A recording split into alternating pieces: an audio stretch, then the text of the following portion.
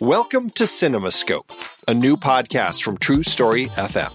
Hi, I'm Andy Nelson, co-host of the Next Reel Film podcast and Movies We Like. As a passionate movie lover, I've always relished exploring the diverse landscape of cinema.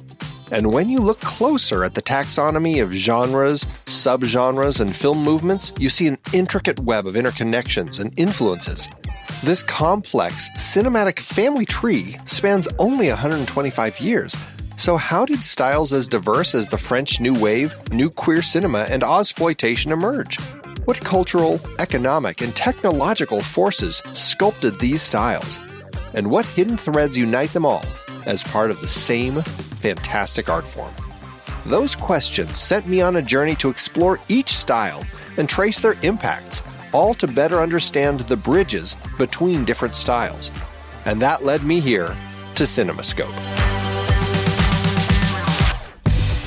In each episode, I'll be exploring one particular genre, subgenre, or film movement in depth, inviting expert guests to help us all better understand what defines that style, how it came to be, and what branches it, in turn, influenced on this big cinematic family tree. For example, how did German Expressionism shape American film noir? What's the difference between Westerns, spaghetti Westerns, and Brazilian Nordwesterns? We'll examine the economic and socio-political forces that birthed categories like blaxploitation, and we'll spotlight visionary films and directors key to the evolution of different styles. So join me as we explore the complex forces that shape film's evolution and appreciate the diverse creativity possible in its relatively brief history. Let CinemaScope be your guide to understanding this art form we cherish, how its genres blend, bounce off each other, and advance a rich tapestry of storytelling innovation. Together, we'll gain a deeper appreciation for this wondrous, shape-shifting medium. Our journey begins soon. Be part of this adventure by subscribing to CinemaScope today.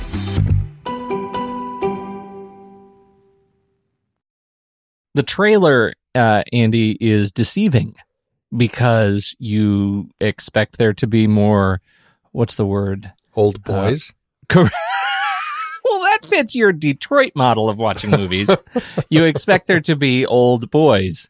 And in fact, I think one could make the argument that there is, in fact, an old boy in this movie. But you do expect more Korean in this movie. It threw me because there's a lot of English in it. A lot of English text. No speaking. Right. No, there's no speaking. No speaking. But it's just a lot of text. I could read it, and I thought, do I read Korean now? This is amazing. Is this what it's like to be multilingual? Everything just looks English? This is amazing. That's you got to wait until we get to the Star Trek era, because then that's how it will appear. That's what or the Star Wars era. Exactly. That's what the Babelfish does. It just makes your eyeballs see everything in English. Isn't it the Babelfish? Andy, the Tower of why Babel? are you going to pick a fight with me on this right now? I don't know. I've heard it both ways. I landed on Babel this time. I don't know. I always, when I read it as a kid, I always thought it was Babelfish. And then I heard some enterprising nerd say Babelfish, and I thought, well, he's an enterprising nerd. I should do what he does. And now maybe I'm totally wrong. That's what you get for listening to enterprising nerds. Wait a moment. I have no thoughts of my own. So anyway, back to the trailer. You know what I thought was interesting about this trailer? I don't know if it's interesting. Well, it is interesting. I don't know if it's I don't know what it says about the trailer cutters, but they use almost the first shot and definitely the last shot of the trailer of the film in the trailer. And in the first shot, it's just a reverse angle, right? It is the first shot. It's the second shot, right? Yeah. But then they do cut to, I guess what you'd say is the third shot, which essentially is a continuation of the first shot. It's interesting. I found it quite interesting that they chose to use that last shot of the film, as if you're not counting the shot that pops up when the credits start. But it just is one of those things where it's like, I mean, in our conversations about trailers, we've grown to understand that the producers and the distribution companies like to throw in big moments from the films. We certainly get those here. A lot of the big action moments. We get the hallway fight. We get the freaky little albino assistant kind of throwing him through the air, like up through the air into the window. And let me just tell you, Andy, I had a thought about this. If you and I ever get in a fight, that is one thing you won't ever have to worry about me doing to you. Likewise. I can barely lift my own body up over my feet, let alone hurl you toward a window. That was a very, very fit fella. Very fit. Whole lot of fitness. Anyway, you were saying. So so we see all of these big moments. We certainly see big emotional moments when he's screaming in the car and slamming his head against the roof of the car, moments from the room. But then we get the last shot, and it's not a shot that I felt defined any particular moment of the film, other than I feel it highlights a very big emotional resolution of the film, however you want to view it. But in the trailer, I'm like, I don't know if it's benefiting the trailer. And I found it very perplexing that they actually chose to use that end shot in the trailer.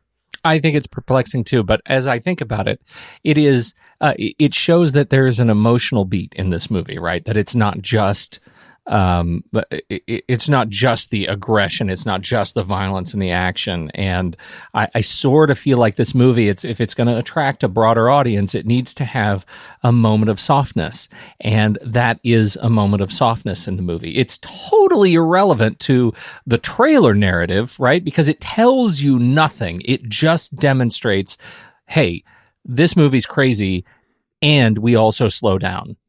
Even if we slow down at the very last minute, we also slow down. Because the other slowdown moments are like, they're still sort of angsty and dark. This is a moment that demonstrates from the perspective of the trailer that we have a sensitive side. That there's some smiles and hugs. There's a little bit of smiles. It's weird once you see the movie. Oh dear. But it's there for the trailer. And when I think about selling the movie, I feel like that's what I'm going to need to do. I'm going to need to sell the softer side of Oldboy. Yeah, I feel like they could have found something in moments when he was kind of hanging out more with Mito. But then you don't have the contrast of color. The contrast of color in the snow is think about the snow, it. her red outfit. I know. Exactly. I get it. I don't think you get it. I want to talk about it more. Yeah. I just feel that it's if an astute audience watches the trailer, this is what we talk about behind the scenes with the group and people over in Discord. You know, those who don't watch trailers hate things like this, because if they remember that shot from the trailer, then they're sitting there waiting in the movie for that shot to pop up. And as it gets to the end, they go, oh, that's going to be at the end. And it can be disappointing. Yes. But yeah, it can be disappointing. Or doubly disappointing when you think about movies like Rogue One, where there was that beautiful shot in the trailer that was actually cut from the film. And so then you feel like you've actually missed something, right? Yeah. I mean, then it's even more. Did I go to the bathroom? I don't remember going to the bathroom. But maybe I did. Don't remember. I thought I went just in my pants because I didn't want to miss it, but maybe I got up. I don't know. Anyhow, please don't do that in movie theaters. That's pretty disgusting. That's all.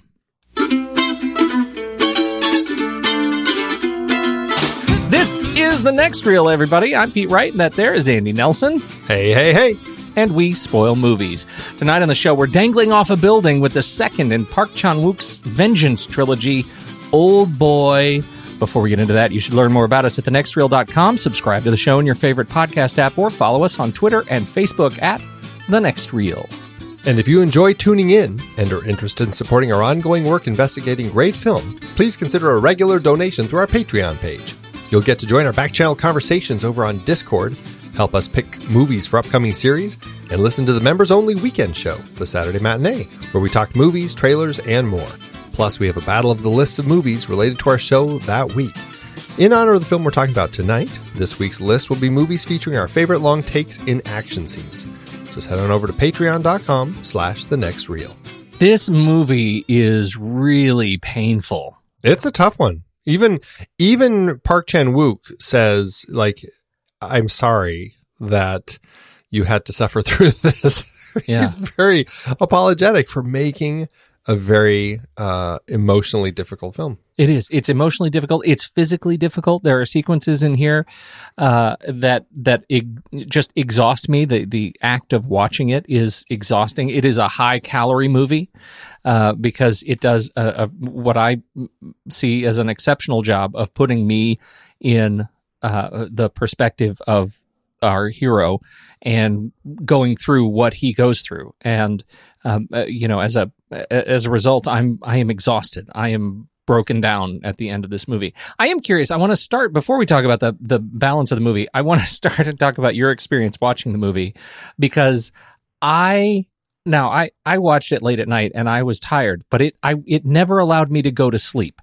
And yet you have sent me text after text about the number of times you had to restart this movie because you kept falling asleep. Are you okay, or is there something going on with the movie that somehow has broken you? No, I mean, I've seen this before, and not that changes anything. I have turned into a person who wakes up early, and when I try to do things in the evening, it's a mistake, and I haven't learned my lesson yet. I'm hoping at some point I will figure this out, because what happens is I start things, and inevitably I wake up at like 2 a.m, still on the couch. And I'm like, I better go to bed. So this is one of those movies where there are sequences you may have seen a dozen times and others that you may have seen twice. Absolutely. Okay. I guarantee it. Because you sit there and you're like, okay, I'm gonna really make it this time. I know this is where I was, and then I fall asleep like within seconds. Or there are times where I'll make it a couple minutes, and it's terrible. It's a really bad habit, and I need to work through it, because in a movie like this, there really should be no reason to fall asleep. Well, that was my experience. How is it, like, how damaged must your sleep schedule be that this movie allowed you to fall asleep? I did not. I did not have that challenge. This movie, I think, it puts me just on the edge of my seat, because you never know when they're going to pull out the hammer and do some dental work. And I find it fascinating. It's also fascinating that it is, from a narrative perspective, it surprises me. It surprises me how quickly we are able to pass 15 years and get to the bulk of the story and not feel like a drag. To me, it feels like the pacing of this film gets you into, gets you through sort of what I'll call the kind of montage sequence, so fast and so efficiently, and yet doesn't feel like I've missed anything, right? I mean, it doesn't feel like there are any holes in this movie that gets to the vengeance, it gets to the revenge, it gets to the violence, which is what I'm expecting in the movie. And I think it's fascinatingly efficient in that regard. I was right there with you, completely blown away as to how Chan-wook constructs a story. We have such an amazing introduction to our protagonist that it's a really interesting and kind of difficult look at Dae-soo as he's this kind of this drunken, disorderly father who is the police have him, and this is our introduction to our hero. It's such a strange way to meet this character who, right after that, is kidnapped and disappears in front of his friend's face, or when his friend turns his back just for a second. Yeah. And it was, and then from there to jump into the room where he's held prisoner, and we have 15 years, all of which is done in by the time we're 18 minutes into this film, he is being released. And I had forgotten how quickly it happened. In my head, I thought the bulk of the movie was him in the room, which wouldn't have made a whole lot of sense or a very interesting film. We go through it incredibly fast, and it's just and we noticed this in Sympathy for Mr. Vengeance. We certainly notice it here too. He has a very effective way of moving through space in his storytelling style, and it makes, in a way that's never in this film, I think, a way that's never confusing. Like I followed it right along with the story the entire time. I never had to double back like I did with the previous film and go, okay, hold on. I don't know who this is. I don't know what's going on here. Right. This was incredibly easy to follow. And the way that he did it, it was so beautifully done. It's great, great cinematic storytelling. What is up with private prisons? Like, is this a thing? Do you think we have these? I mean, if anybody's going to have them, it's going to be Arizona. I haven't told you, Pete, but I'm actually recording from one. That's why I do podcasts. I can't actually leave. Well, that is that's the premise here. That in these first 18 minutes, it turns out that there are just these apartments that have been converted to private prisons, and they apparently you can just call and have somebody thrown in a prison. It's like by appointment prisoning. I think it's different than private prisons, which is one thing. What? But really, well, you're right. This is okay, really so you're right. like How do you the call it? This is an independent prison. It's an indie prison. There's a whole indie prison culture. It's sort of like themed hotels, right? This is themed prisons. I found myself it is a really themed hotel in its own way. In its own with somebody else pays service for you to stay. Yeah, right. They do. And so that is the whole premise. He's just thrown into this private prison, and you have to like look at, he's got a TV and there's a little desk. It looks like a kind of a low rent hotel room. He's got a little bed and that's where we start. And that wow, it just blew me away. I mean, the whole concept I thought was fascinating. I don't feel like I've ever seen that before. I mean, there's, gang kidnaps, but this was like a full administrative operation. Like they have a call center and it was a thing where they'd answer the phone and say, who do you want in jail? We can do that. That's crazy to me. Great. Yeah. It also seems incredibly inefficient to be bad guys and running something like this. Because inevitably they're going to have building inspections and they're going to have to pay taxes on the building. And you don't want your people to unionize. That's going to be trouble. It creates all sorts of problems. Yes. No, we need a whole separate podcast on that. But that's the whole premise of the thing. We don't know why he's thrown in there. 15 years go by. And during these 15 years, he trains himself. He draws a person on the wall. And he starts punching it until he calluses his hands. I think they do a fantastic job of showing him sort of training himself. That is the one area that I find a little bit dubious, a challenge of credulity, that he comes out and is able to fight, multiple gang thugs at a time. And he is as skilled as he is because he was a straight up dope when he was kidnapped. He was, absolutely. Certainly not afraid of confrontation. So that hasn't changed. Mm-hmm. I guess it is just his ability. And maybe it also just goes to show how ineffective the gang is.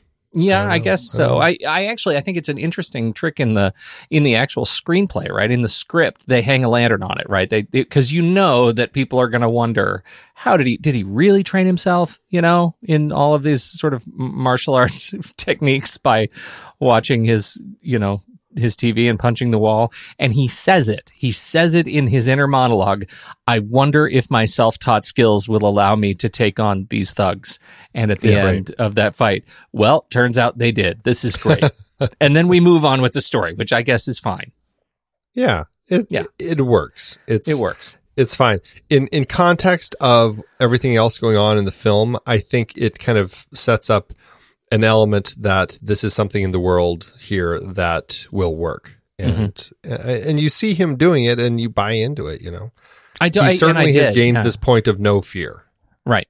I did. I mean, to your point, I totally bought into it and I liked it. But I also liked it because for me, this is so much of a movie about, assessing what it means to seek the truth and to find the truth and to try to normalize your life once you have truth in it.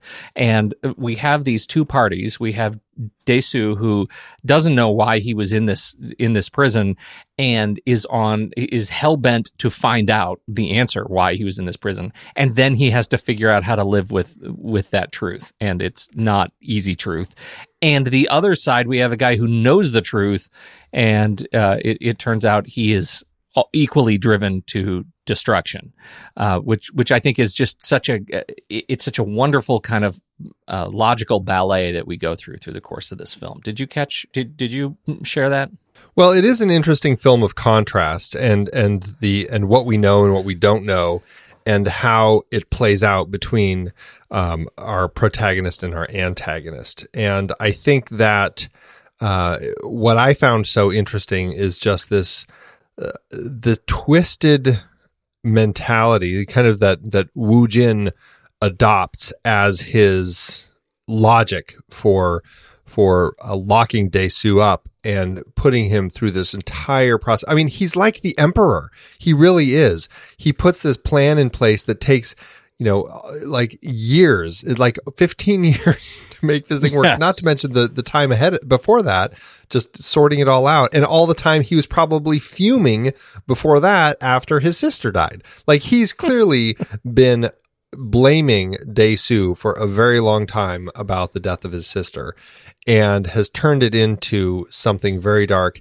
And what was really interesting is just how he had really created, to the T, a very specific plan, and Daesu just kind of went along hook, line, and sinker with every aspect of it. So in the world of truths, it was really interesting to see exactly what Wu Jin knew and how he laid it all out, and how in the pursuit of the truth, it never worked out for Daesu. And it didn't work out for Wu Jin either. I mean, but he knew it was never going to work out, and he essentially always intended on killing himself at the end of it, which he does. Well, and that gets to what I think is ultimately lesson number 2. Always wait to find out if you really have to cut out your own tongue. You always want to wait for that, because he didn't really need to do that. You don't want to have to put that on your tombstone. Nope. Should have waited. Should have waited. It's a very painful thing to have done, but it was, I don't know, in the moment, in the way the film plays out, I think that watching Daesu through that entire final breakdown that he has in front of Wu Jin, it is one of the most raw and gritty and just hard to watch things that I've seen, and watching these actors, mostly Min-sik Choi, or Choi Min-sik, I guess, as you'd say in Korean, watching him just go through this process. I mean, it's like, this was hardcore, intense acting, and I was completely invested that entire time. It was amazing. Yeah, I was too, because you can see how he can sort of muscle his way through so much of the movie, but it's real craft to handle that last scene. I mean, that was just stunning performance. Let's talk a little bit about camera, and particularly also editing. I mean, I think you already mentioned it, that the way Park uses camera to play with time and space is quite innovative. What do you mean by all that? One, it all starts with the story, and the way that he constructs the story in the script is incredibly efficient, and the way that we move through time works really well. The editing helps tremendously with that, and the way that he chooses to employ jump cuts to kind of move through space and time is great. Also, the way that they shoot it also helps really convey the story and work it in a way that is as effective as possible for this story that it's telling. Whether it's doing split screens, you have a fantastic several split screens. One when time is passing and he's training, and you've got him training on one side, and you've got world events on the other side. You've also got a nice split screen when he's being hypnotized, and you got his face on one half and Wu Jin's on the other half, and you kind of see them kind of matching up with each other. You've got great use of rack focuses of the shaky cam, which was really intense. And it reminded me of, I think it was almost like Fight Club when Brad Pitt was kind of like looking right in the camera, and it was almost like the jitter effect that the camera has. It was like that. There were a couple times, once when during the sex scene, and the other time was when Wu Jin kills Ju Huan in the internet cafe. The camera just all of a sudden starts getting this shakiness, which really emphasizes the moment. Just there's so much stuff going on. The intercutting, the crash zooms, the way that they composed in mirrors. It was just it was a really smart use of the tool of the camera and the editing in order to make the story move effectively over its 2-hour running time.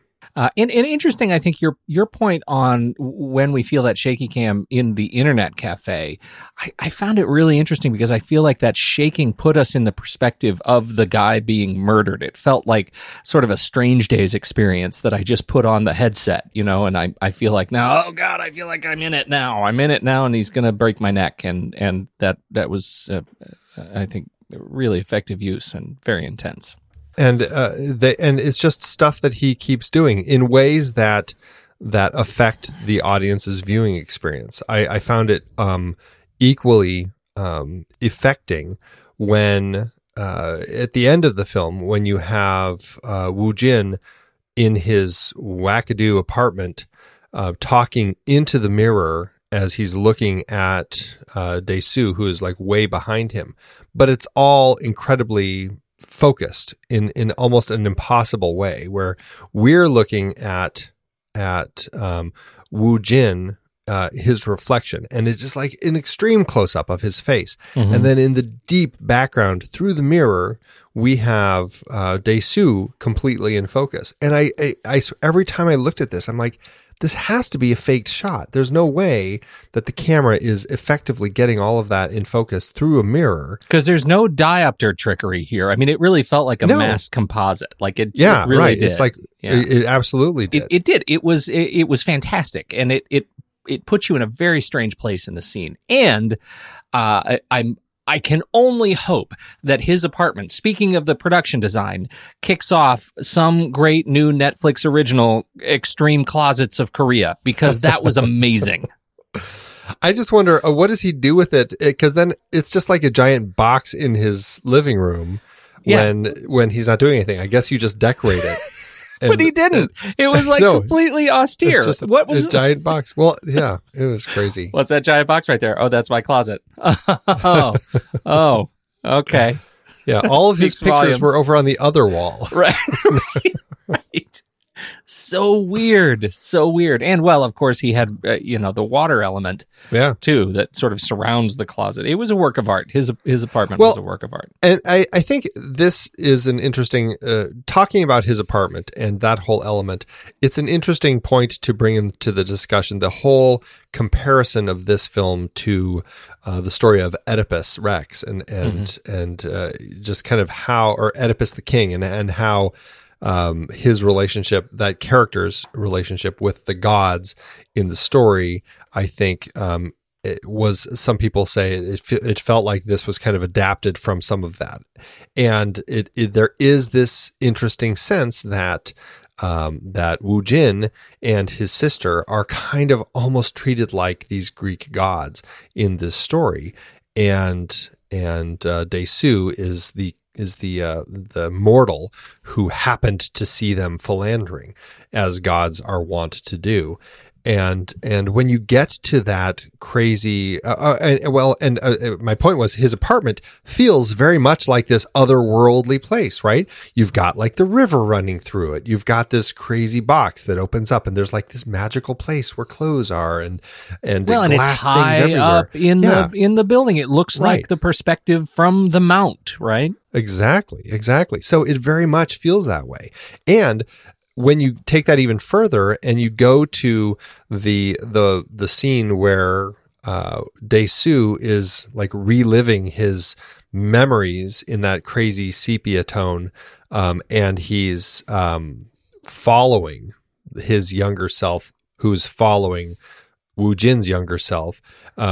It's like this weird MC Escher staircase, like sort of thing where they're just going on these stairs, and the shots were done in such a creative way where it made it feel like I was in Escher's painting, and it was this otherworldly place, which also goes to show that this was a mortal following the gods into their realm, where he then perceived them having sex.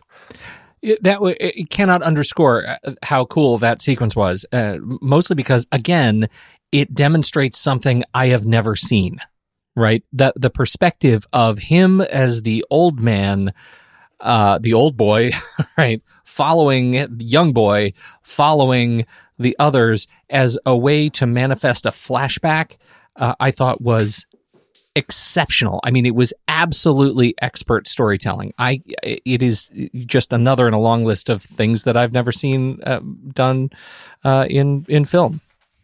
Yeah, it's one of the most creative ways to have a character exploring his memories, trying to remember something.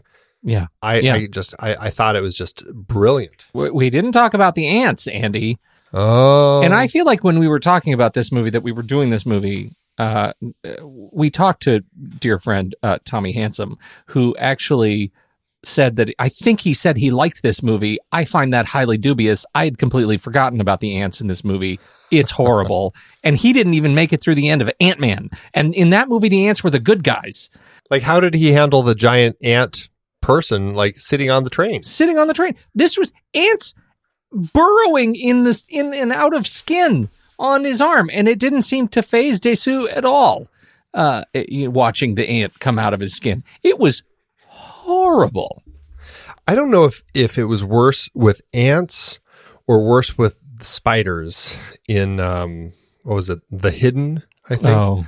Is that what it was? No, it wasn't The Hidden. I feel like the spiders has been well trod as well. What was the one with was it one of the creep show ones where there was a bite?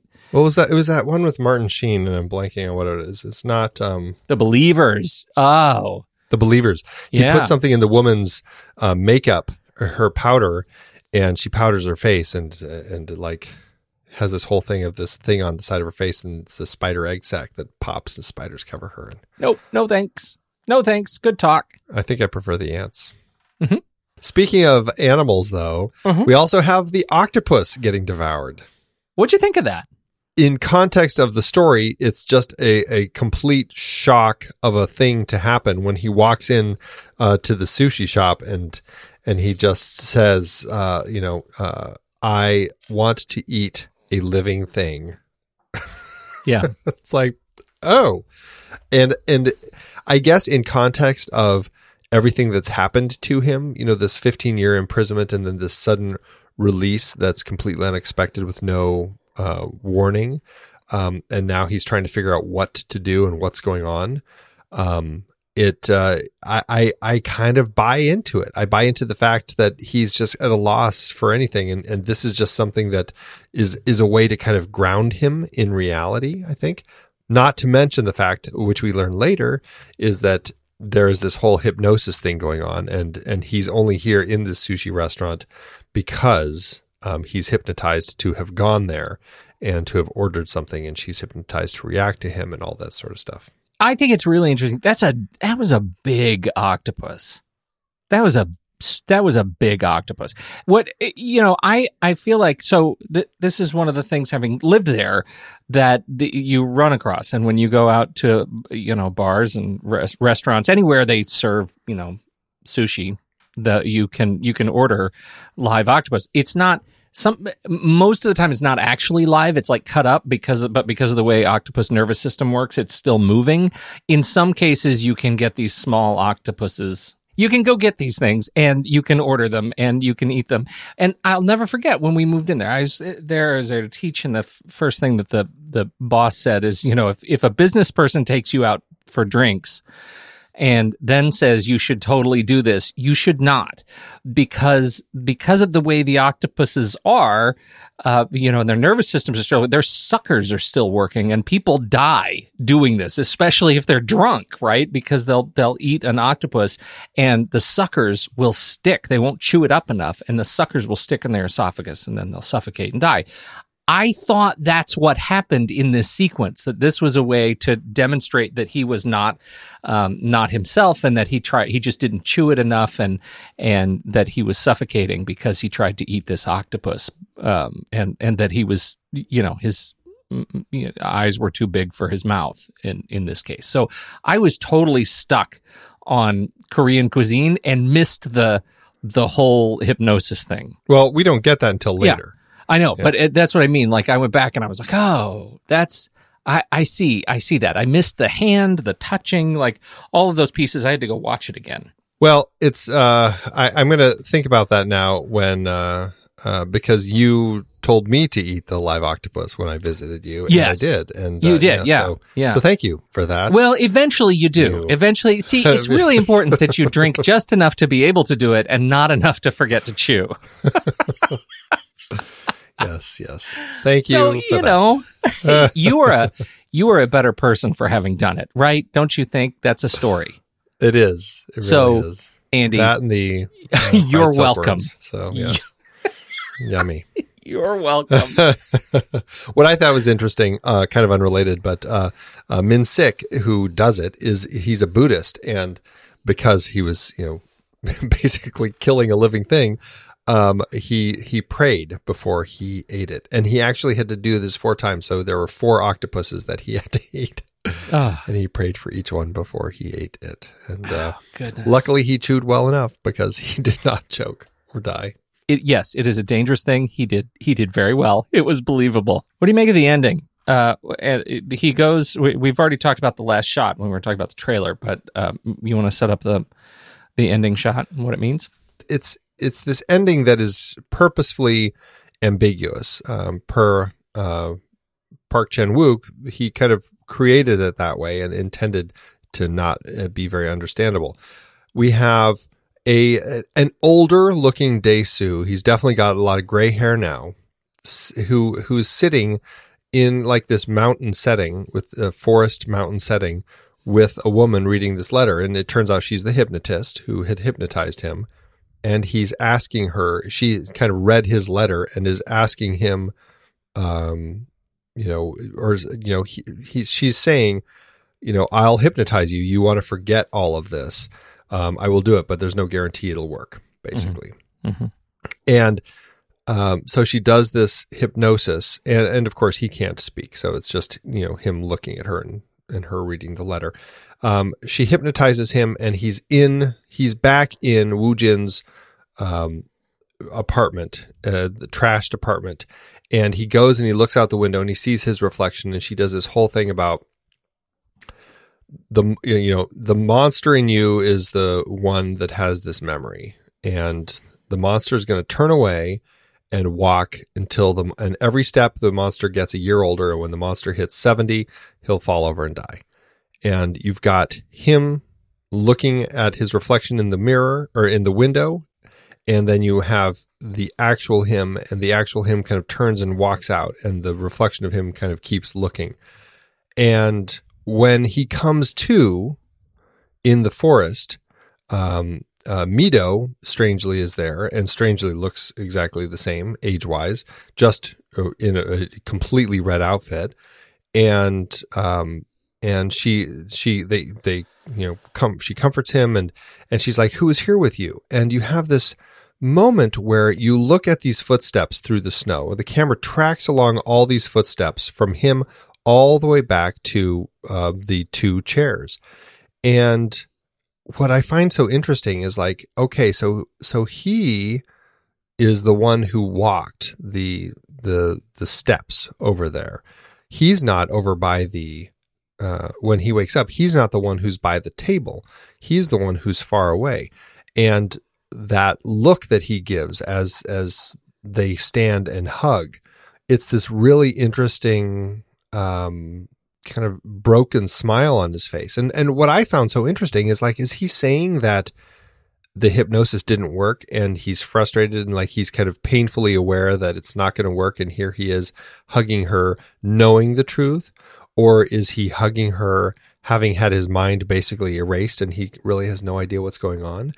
I found it so kind of brilliant the way that he constructed this ending where you don't know. And I love that there are kind of these options of what could really be going on here. I was less in the ambivalent camp. I totally see what you're talking about, but for me, so much of this movie so much of his character is about the horrific awareness of the fact that he is deeply in love and lust with this woman, Mido, and aware that Mido is also his daughter with whom he has had sex.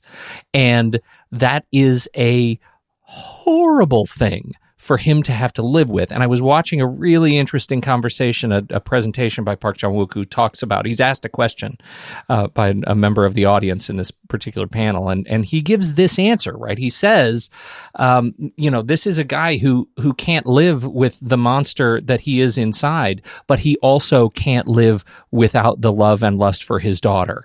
And as soon as I heard that, I went back and I watched the final sequence again. And to me, it reads so much like it's the monster that won. That what we see in the reflection when he's standing in the apartment, the monster is the one that turns and walks away. And then we're back in the snow, and it turns out it was the monster who took the steps away from the table in the first place. So what we're left with is this guy who is the monster. He is the one who's going to live in relationship with this sort of daughter figure in his mind. He's going to have to live with that. I don't know. What I don't know is if the daughter was real. Because as you said, like he's definitely aged. She has not.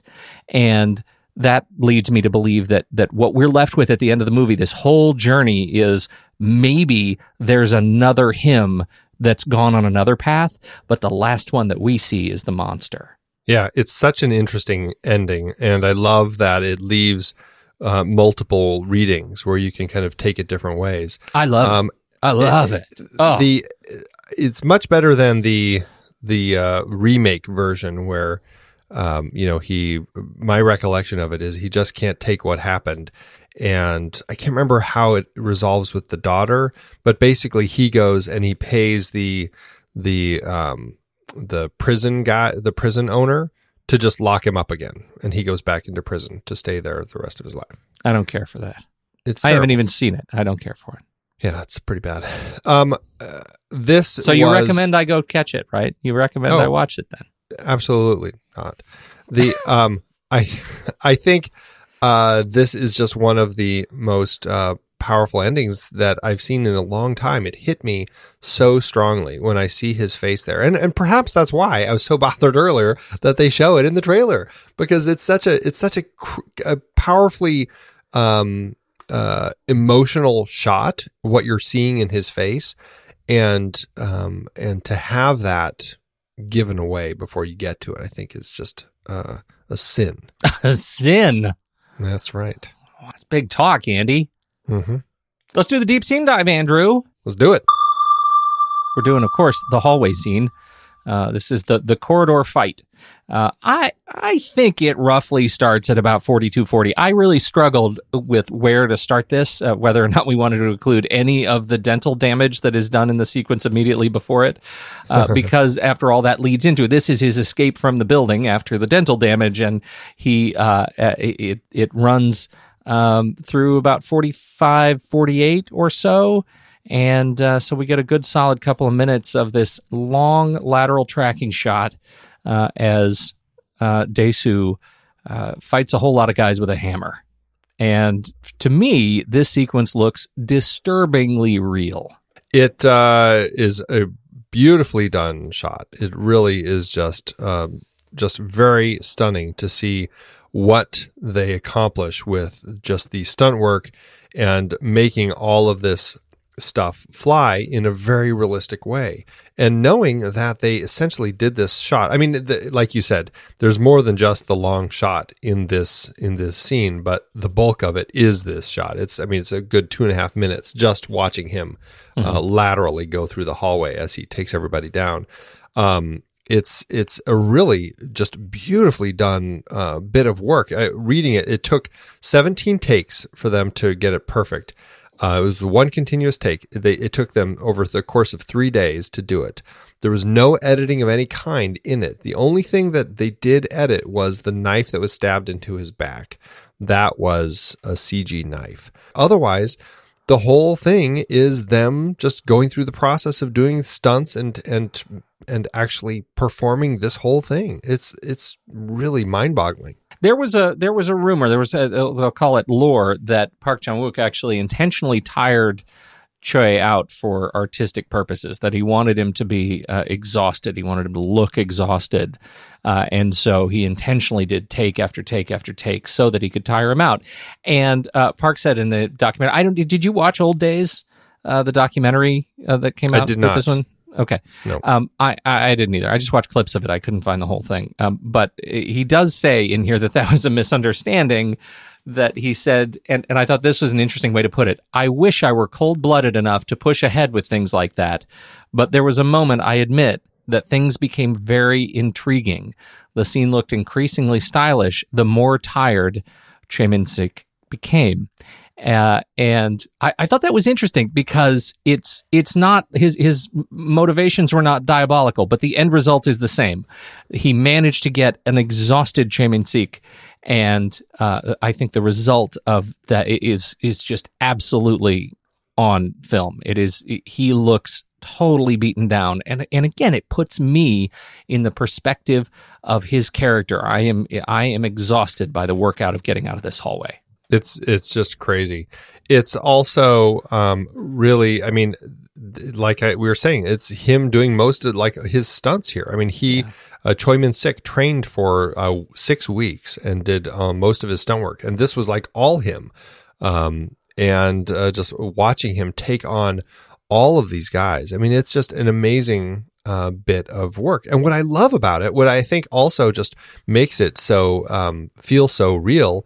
And perhaps more so than a lot of other ones. I mean, I love all of the similar types of shots that have been done since this. I think this has established this really exciting way of doing action scenes, and seeing them do it in why am I blanking on the blind Daredevil? Daredevil.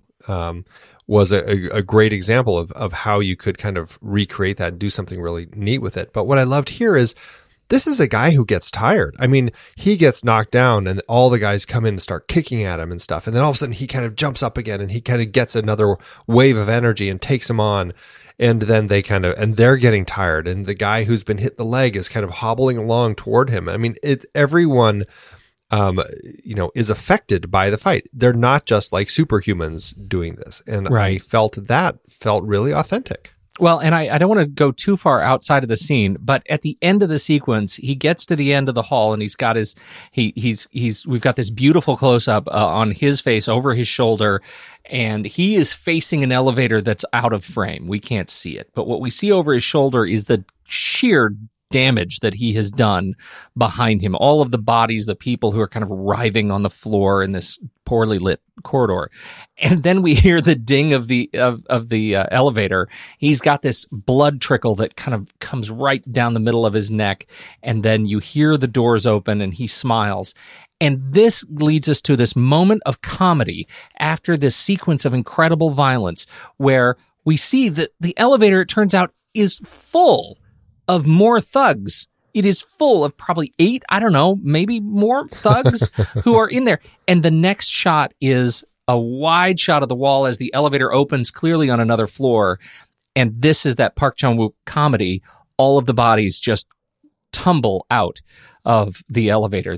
And clearly, our hero has had his way with these guys in close quarters now, but we see none of that violence, right? We just get the moment of sort of comedic relief that is punctuation on this sequence, and I think it's so strong as he steps over the bodies to get back out of the building.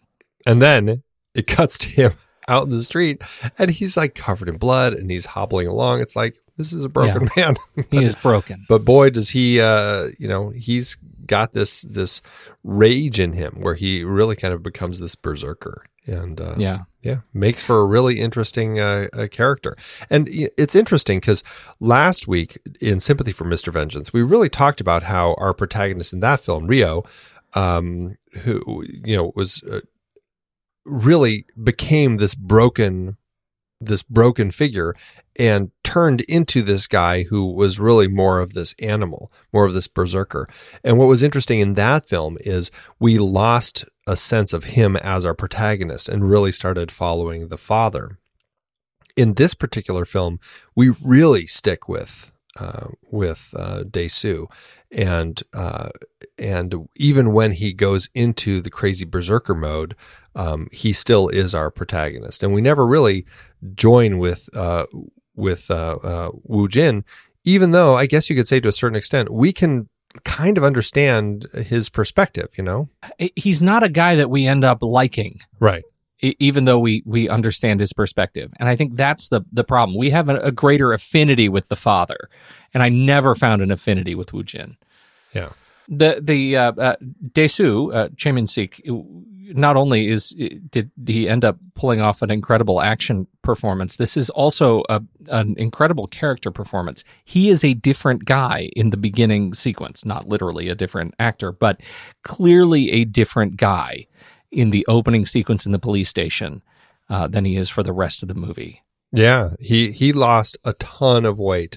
I don't know exactly how true it is, but Park said that it was like deadly weight loss. That he lost a ton of weight to play the character through the bulk of the film, and at the very end of the schedule, he gained a ton of weight back and got kind of fat so that they could shoot that opening when he is drunk in the police department. Did it surprise you to hear that they shot that opening at the end? No, it's one of those things where I understand how they do these things with actors and their bodies and stuff. It's like, Tom Hanks in Castaway or Christian Bale in whatever that one was called. Oh, yeah, The Machinist. Yeah. Mechanic. Yeah. Well, and so that was the thing that puzzled me. Like, I couldn't figure out, which is more efficient for an actor's body? Is it to fatten up? Do you do that more quickly than you lose the weight? I guess that makes sense. Yeah, I don't know. I'm not sure what's actually the most effective. Either way, it's not good for your body. No, not a healthy thing.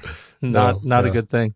He was amazing in this. And we haven't talked about any of the thugs, the sort of unnamed thugs. But this was a sequence of some fantastic choreography by a lot of people who undertake sort of good, solid weight of personal risk when they jump into a melee like this, and it was really beautifully done. Absolutely. Camera by Chung-Eun Chung. Yeah, we've talked about kind of most of the stuff going on with the camera that we've really liked. Yep. But it was nice to see when it came time to do this, just the way they designed that tracking shot. It was just a very fluid. It was clean, and it works really well in context with the with what's happening here. Production design by Ryu Sung-hye, and I don't really have anything else to say about that other than the fact that it was a beautiful hallway in a personal prison, indie prison. It was gross. Indie prison world. Yeah. You know what I will say about the production design? In the rooms all had such great looks, and these we're not in them, but in these prison rooms, like his room had, I don't know, something about the wallpaper was just so fantastic. I loved it. My favorite though was the wallpaper in the room that he goes to when his buddy calls him and gives him the address for where Evergreen is, and it's like he realizes it's the apartment across the way, and he runs down and he runs upstairs and he finds Woo Jin in it, and is just like that apartment had like this weird honeycomb look on the walls, and I was just in love with the design. It's something about the idea of like being inside these little, spaces like that. I thought that it was really very effectively created for this world. We've already talked about the script as just a wonderfully efficient work. Park Chan-wook, Lim Chun-hyung, Wang Jo-yun, and Garen Tsushia, with story credit with Nobuaki Minegishi. This was based on a Japanese manga that I have not read, but I put a link in the show notes if anybody's interested. Have you read it? I have not, but I was looking at it after I found out, because I didn't know it was based on manga. But yeah, Garen Tsushia and Nobuaki Minegishi created this Japanese story that essentially is this this take on this thing that happens to this guy who gets imprisoned and then has to go track down the identity of his captors and figure out what the heck is going on. My reading up on it, though, it sounds like what Park Chan-wook and his team did is they took the basic setup and the title from it, but the plot and the characters and really everything else, they really reworked it. The source that I was reading said that it blows away the Ijime-obsessed faux existentialist machismo of the original. So, well, that sounds like a step in the right direction, because I don't know what any of those words mean. I don't either. I don't know what Ijime is. Bullying. It's bullying. Because they really cleaned up the bullying in Oldboy. I think that's the number one thing we can say. There's less bullying. Oh my! Also, there's more hammering. Whatever, you make your trade-off. Boy, that's quite the weapon. Park Chan-wook as a director, I adore this, especially after watching last week's movie. I'm finding him a very engrossing director, and this series is making me want to invest some more time to dig into his other works. I never saw Stoker. I still haven't seen that, so I want to check it out. I want to go back and rewatch JSA because it's been a very long time. It was shortly after it came out that I watched it, so I mean, it's been so long. So he's a director that's definitely worth revisiting. Other cast and crew: Yuji Tai as Woo Jin. Boy, is he the handsome bad guy. He definitely is. Yes, he is. You know what's interesting about him, just in terms of how they used him, not just Yuji Tai as the actor, but how they use that character. I thought that was actually really interesting that they gave him the dead man switch, right? That he has this button that presumably would kill him because it would stop the pacemaker that he has in his chest, and we find out that was not true, but. What a great MacGuffin. Yeah, he is such a great opposite, right? Yeah. In like this yin yang world of these two characters. He is this much more peaceful, pleasant, attractive, just everything that's opposite of Dae-soo. And again, going back to kind of that view through the eye of like Greek tragedies, here he does seem very much like this Greek god. I mean, even just the way that Park Chan-wook cast him and had him perform and designed his world, he just feels otherworldly through this. I was really taken by his performance here, and when we get to his final moment, that moment in the elevator when you're reliving the moment of that end of his sister when she commits suicide, and you see exactly how it happens. Mm-hmm. It is really, really heartbreaking and brilliantly designed, because we go from that as he lets her go to we see the way that his hand all of a sudden curls like he's holding a gun, and he cocks it and he kills himself in the elevator. Just brilliantly done. Well, and the parallel between the way he's holding on to his sister's hand and the way Dae-soo was holding on to the tie of the guy in the very beginning, the first shot. Right. Ends up being a wonderful little parallel, too, when you talk about opposites and, opposite intention. I thought it was fantastic. Kang Hye-jung as Mido. She was equally gloriously innocent.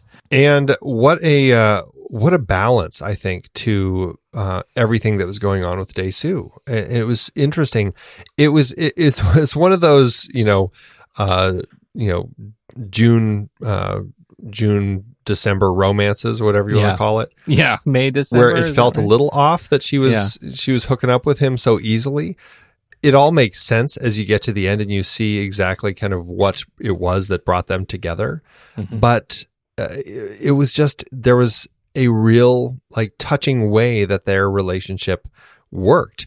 And yes, it was kind of creepy the way that she's just like, when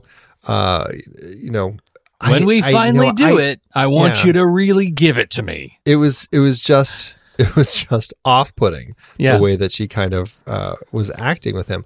But I really liked her as a character, and I was really just kind of moved by the development of her relationship with Dae-soo over the course of the film. How'd it do in award season, Andy? This ought to be a treat for everybody. This was a very successful, very popular film. It had 38 wins and 18 nominations. It was it received like all over the place, getting recognition, except here at the Oscars. It wasn't like Oscar fare, really. But I mean, you look at the awards in Asia. This played at the Cannes Film Festival, where it won. Park Chan-wook won the grand prize, the jury grand prize at the Cannes Film Festival, and the film was nominated for the Palme d'Or. That went to Fahrenheit 9/11. Which I thought was kind of an interesting. I guess that's how it is at Cannes Film Festival. Everything's just kind of lumped in together, right? But and you can certainly see why there are things about that film that would stand out. But still, there's something about this, and it's just a thrill that it was received so well at the Cannes Film Festival.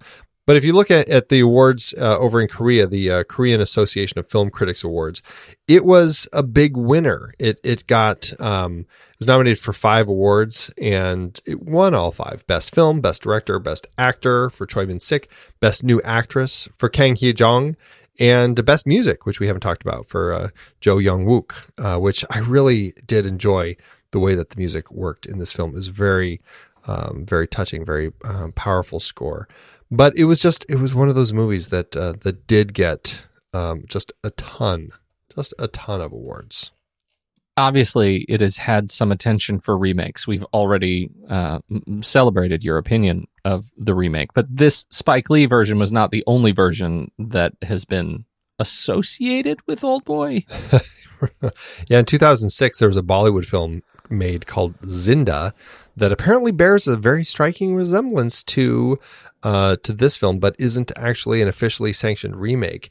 And I guess what happened was it was under investigation for being a remake, but no legal action was taken because the studio behind this film ended up shutting down.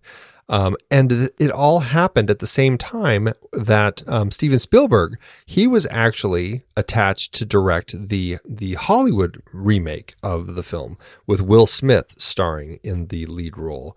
And I guess this all happened at the same time where all these lawsuits were happening. So so this company was going to sue the people behind Zinda. Well, at the same time, the manga publisher sued them because there's some argument about the Hollywood remake rights. And so it sounds like that lawsuit is what caused the production company to get shut down, Show East. And all the people like kind of disappeared. And I don't know who has the rights, but eventually Spielberg and Will Smith obviously dropped out, and the lawsuit against Zinda never happened. So the film exists peacefully. And Spike Lee ended up somehow getting to do the 2013 remake. The rest, as they say, is history. Well, what I read about that was that he made a very long version, like 2.5 hours or something like that. And the studio forced him to cut it to, I think, under 2 hours. And he was very upset because he had to cut a lot of stuff out.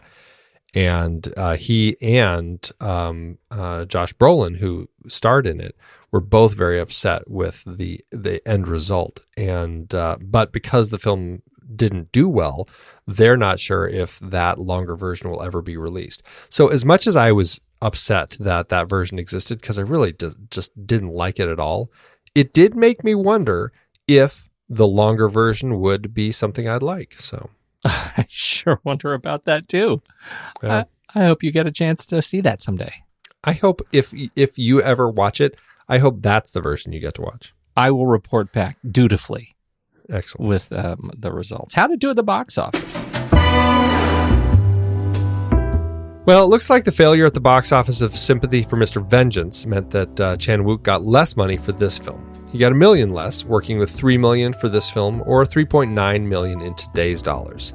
The movie premiered in South Korea on November 21st, 2003, where it did gangbusters, quickly becoming the 5th highest grossing South Korean film of the year.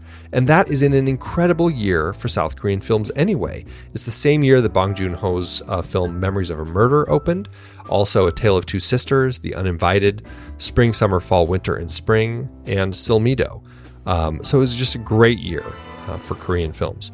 It also played at the Cannes Film Festival the following May, where it was a huge hit, and then finally opened on 5 screens in the US March 25th, 2005, opposite the remake everybody's already forgotten about, Guess Who? The movie did well enough here, earning $707.5 thousand.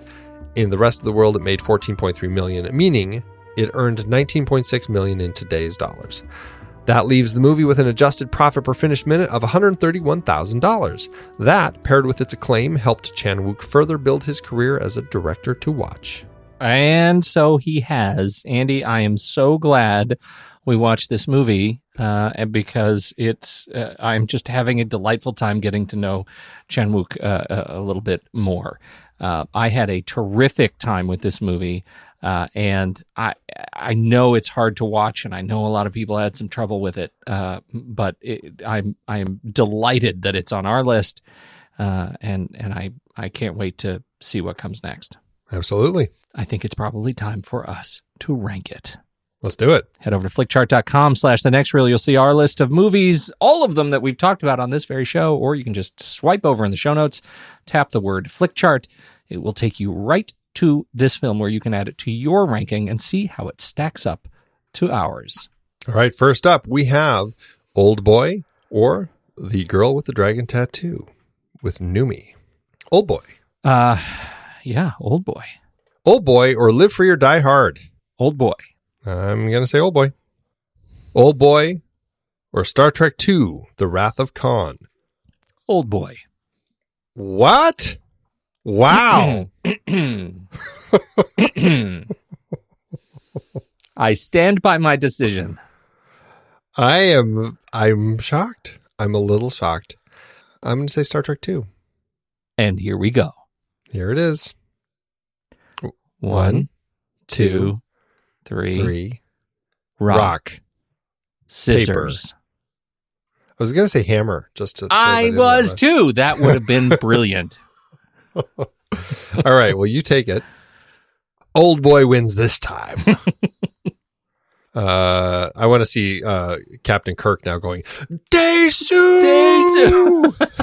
Or I guess you have to go, Woo Jin! You'll have to come down here. Oldboy or All the President's Men? It's going to be All the President's Men for me. Yep, me too. But you see what kind of territory we're playing in right now. Like, Oldboy is an exceptionally strong film for me. Yeah, I know. It topped Star Trek 2. I'm a little shocked by that. Oldboy or Nine Queens? 2 fantastic films. I'm going to say Oldboy, though. I'm going to say Oldboy as well. Oldboy or Room? Wow. That is a tough one. The performances in Room, in particular before the escape, were just so strong. And I was so wussy. I don't know if you remember. I was called Wussy, as were you. Yeah, we're the wussy boys. Yeah. I'm going to say Room. I'm going to say Room too. That's a really, I mean, all of these are already just way too hard. Right. Oldboy or Casino Royale? Casino Royale. Casino Royale. Oldboy or Paranorman? Oldboy. Oldboy, yeah. That does it. Oldboy is number 30 on our chart. It jumped way up there, which is really fantastic to see that it made it so high. Yeah, truly. That is just wonderful, and a wonderful celebration of some incredible performances. And on my flick chart, this is really a statement on how broken my flick chart is right now. How did it do on yours? On my flick chart, it ended up at 493 out of 3933, which is at an 87%. See, mine ended up at 314 out of 1016, which is a 69%. And if I were to go off the algorithm there, I should be a 3.5 star. That is an absolute flick chart failure. This is, for me, over at letterboxd.com/thenextreel, this is a 5-star and a heart film. It is for me, too, which is good to know. Yes, it is. Good to know, Andy. So what is that we did? We have Oldboy on the list now. It's official. Where do we go from here? We are going to be wrapping up the Vengeance trilogy next week with the final film in this unofficial trilogy that Park Chan-wook directed. It is going to be Lady Vengeance, sometimes called Sympathy for Lady Vengeance, but it's pretty much just Lady Vengeance from 2005. And this is the other one that I have not seen of the series, so I'm looking forward to jumping into this one. I haven't seen it. I hadn't even heard of it. I am ready to watch it. I may even do it tonight, Andy. Who knows? Wow. Who knows? Holy cow. Crazy, man. This is fantastic. The Next Reel couldn't happen without the hard work of Stephen Smart, who runs our Instagram program. You remember Ben Steerick helping out over there. Ben Lott of The Blot Spot runs all things on Twitter. And the Next Reel theme, Ragtime Instrumental, by the great Eli Catlin, which you can find on his SoundCloud channel of the same name. When the movie ends, everybody, our conversation begins.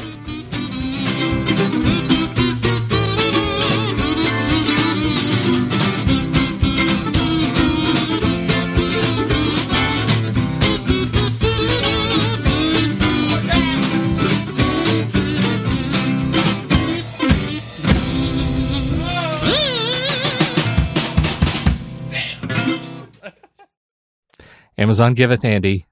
As Amazon always doeth. Some of these are really delightful. Does it make you, when you read some of these 1-star reviews, I assume you're doing a 1-star review. Is that correct? I am doing a 1-star review, yes. Does it, when you read these reviews, do you feel dirty at all? I don't feel dirty while reading the reviews. No. I feel a little dirty because it makes me think maybe I saw a different movie. Like maybe my eyes are tuned, dirty. You've got the dirty switch on your eyes. Apparently I do. As Southern Hummingbird gave this a 1-star review back in 2015, who says, "This movie made me want to throw up. I so regret buying this film and watching it in its entirety. It's a shame, too, because it started off intriguing, but then it seems someone else with a one-track mind took over the rest of the movie. I was hoping that the film would change course, but it stayed on that road to hell. Honestly, this would have been better off as a 25-minute porno film." Now, I'm neither going to confirm or deny my relationship with pornography, but I assure you, this is not a porno film. But would it have been a better film? That's the question. 6 stars and a like. What's yours? I have a 1-star by Laserpoint, who hated this movie. Here's the plot. A young guy wrongs another fellow who, as an adult, has become a powerful zillionaire who can really hold a grudge. The zillionaire devises multiple torments for the hero, who doesn't know who is behind it and becomes an enraged psycho from all the bad stuff that has been happening to him over many years. The bad stuff includes 15 years imprisonment for unknown reasons, lots of violence, and incestuous sex. So what could possibly go wrong? I really wanted to like this, and I read the reviews. Dark, disturbing, etc., etc., etc. I didn't find it to be any of those things. For me, it was a ponderous, pretentious piece of crap. On the other hand, I watched it on Christmas Day. Probably not a good combo. That's amazing. That's amazing. He hated this movie because it wasn't dark and incestuous enough. And apparently the whole idea of watching on Christmas it really confused him. Oh, that is delightful. I am so glad that you surfaced that review. Thank you. And thank you, Amazon. You know what I got the other day, Pete? Stephen King's latest. Want to borrow it? Do you know who you're talking to? What do you mean? Andy, when's the last time I read a paper book? It's been like decades. I would much rather use Kindle, or better yet, Audible. What am I thinking? I don't read paper books anymore either. I am an audiobook guy all the way. For those of you looking to listen to the books behind the films we talk about here on The Next Reel, get a free audiobook download and 30-day free trial at thenextreel.com/audible. Okay, we're going to play a little game.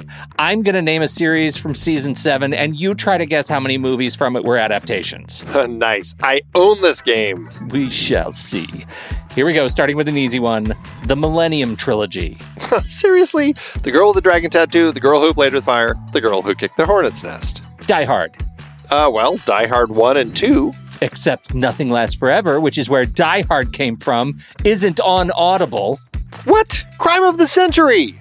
Okay, 1968 musicals. Mary Poppins. Nice. We've covered a lot of great movies that started as books. Books like East of Eden, Giant. Or All You Zombies, upon which Predestination was based. So many great movies from so many great sources, and they're all on Audible. Producing this podcast is a lot of fun, but takes a lot of time. We've dropped the dynamically inserted ads because they're so annoying and have no connection to our content. Plus, they just jam those things in wherever they see fit. We listened to you when you said you didn't like them, so now we're directly appealing to you, our dear listener. Please consider an Audible subscription to help support The Next Reel and our family of podcasts. I have been using Audible along with my family for decades now. I love it, and I have read hundreds of books through it. I couldn't be more pleased with their service, and I know you'll love it too. Head to thenextreel.com/audible and get your free trial. It really helps us out, and you have a world of over 200,000 audiobooks open to you. So much great material available.